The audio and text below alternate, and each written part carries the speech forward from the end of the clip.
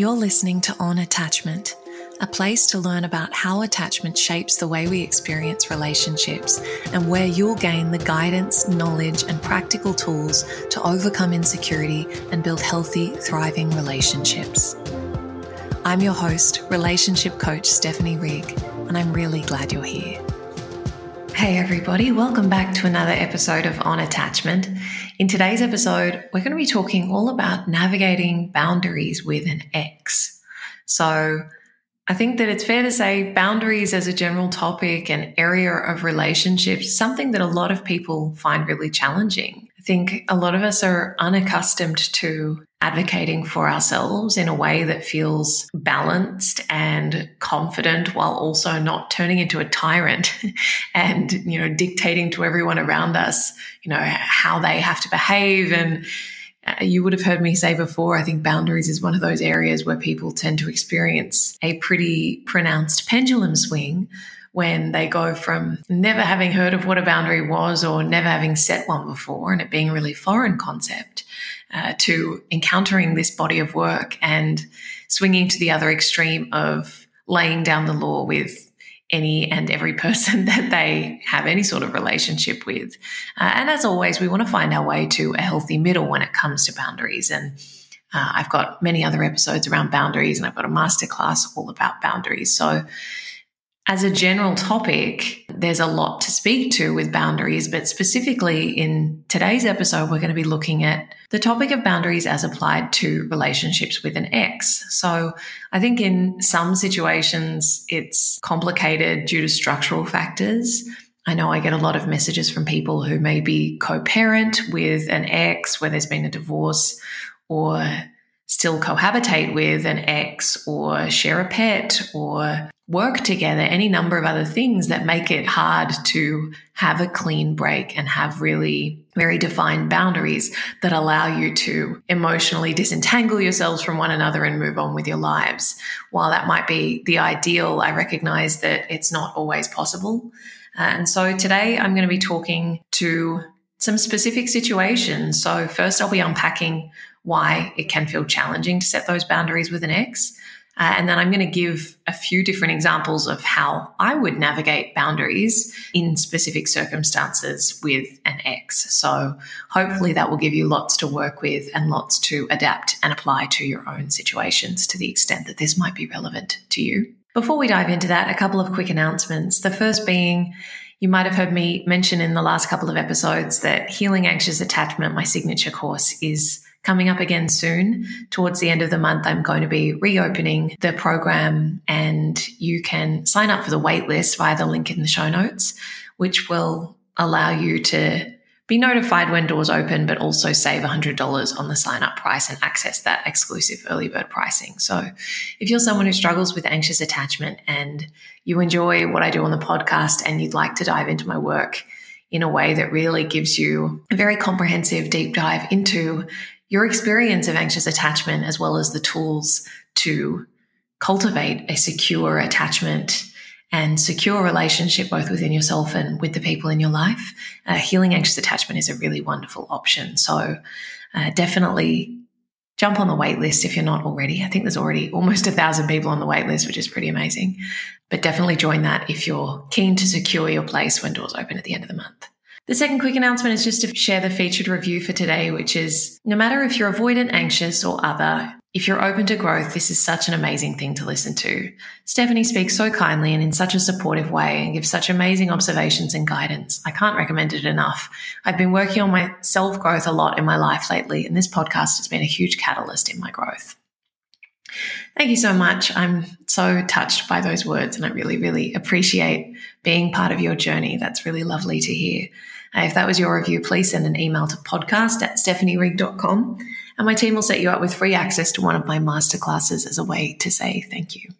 Okay, so let's dive into this conversation around boundaries with an ex. Now, as I said, boundaries are really challenging for a lot of us. A lot of us are accustomed to putting other people first, right? To caretaking other people's comfort, to prioritizing other people's emotions.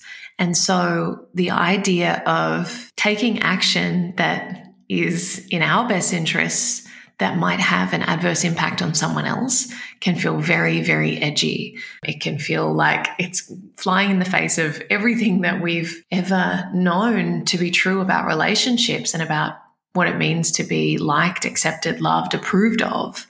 For those of us who rely on people pleasing or that compulsive need to be liked and to control how we're perceived by other people, the idea of setting a boundary that might mean someone else is hurt or inconvenienced or upset or disappointed in us, it feels really hard. As I said, I think boundaries with an ex represent a very unique situation because there's a lot of stuff wrapped up in it. So whereas boundaries in a primary relationship, so we'll stick to romantic relationships for the sake of this conversation, whereas boundaries in a primary relationship really require us to find mutually workable solutions. So again, I think this is one of those areas where people kind of misunderstand the point of boundaries.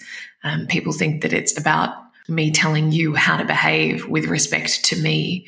And if you don't, there will be consequences, and it all becomes very authoritarian a lot of the time. But I think really healthy boundaries allow us to find a way to be in connection with one another that honors both of our limits, right?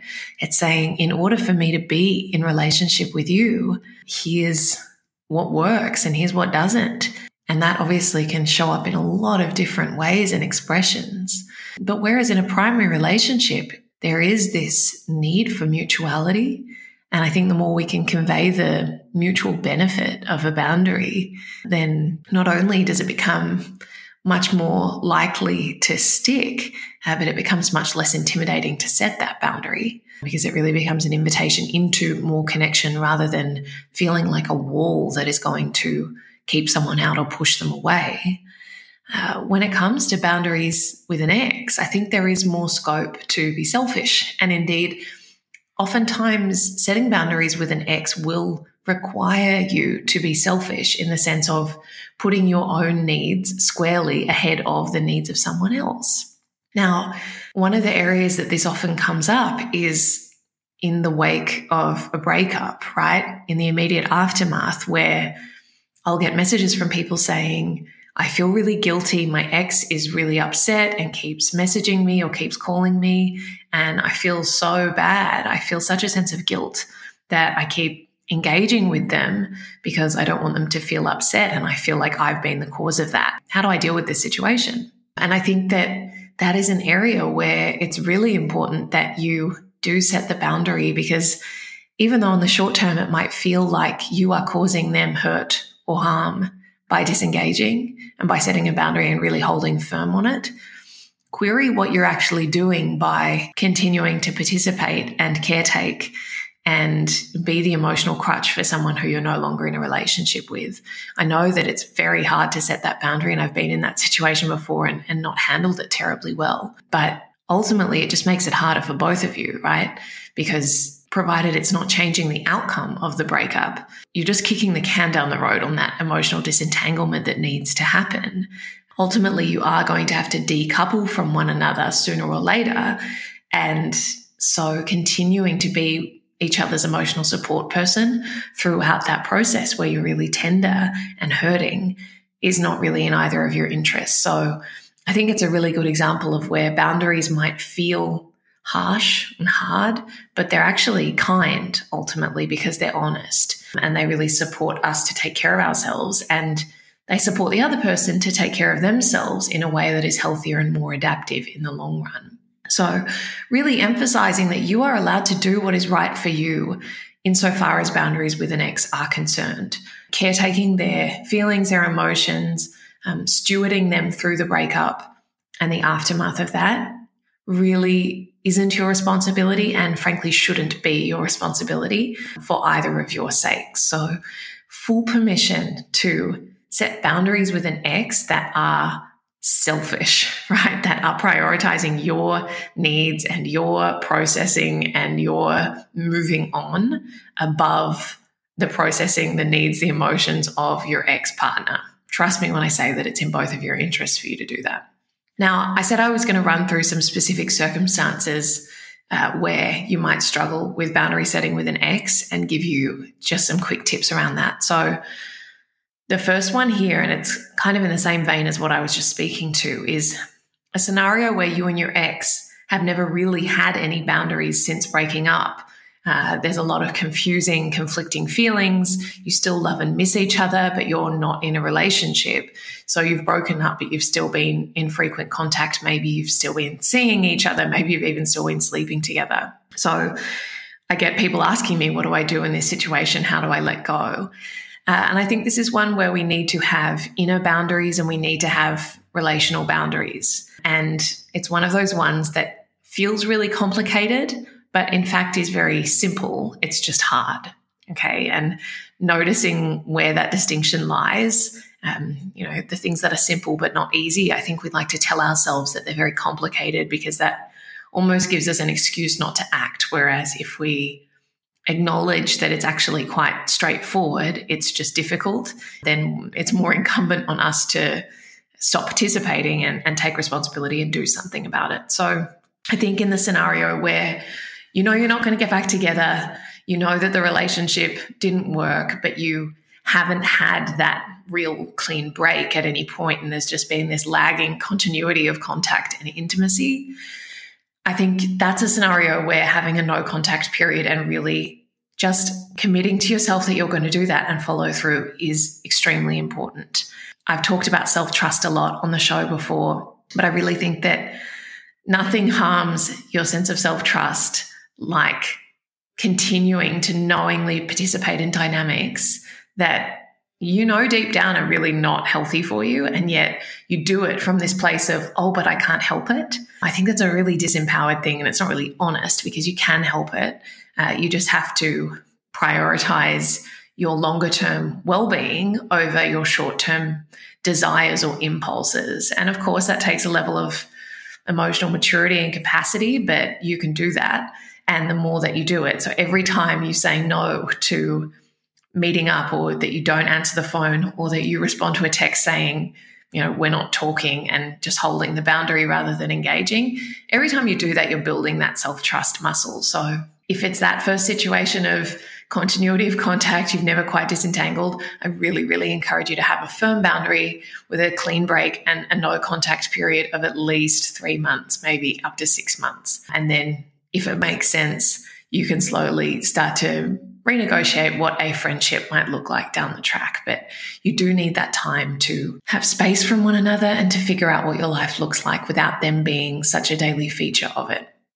Okay, the next situation that I want to speak to is where your ex contacts you periodically wanting to rekindle, or maybe not even in so many words. It's just like you get the occasional text from them, checking in, and in a way that feels kind of suggestive and like they're keeping that channel open, and you find it difficult not to engage or respond. Now, I think this one really, to me, has a lot of, like, for people who are in an anxious avoidant kind of relationship, I think they can fall into this one really, really easily. So if you are more anxious and your ex was more avoidant and they pop their head up every so often and reach out, rather than just holding the boundary or seeing it for what it is, your impulse is likely to be, oh, what does this mean? And what do they want? And do you think it's because they miss me, or do we think it's because of that? And you probably jump on Google and you start trying to figure it out and decipher it. And the idea of not responding is like the most Herculean effort imaginable, because everything in your being says not only I want connection with this person that I have an attachment to, but also I want the information. I want to know what it means.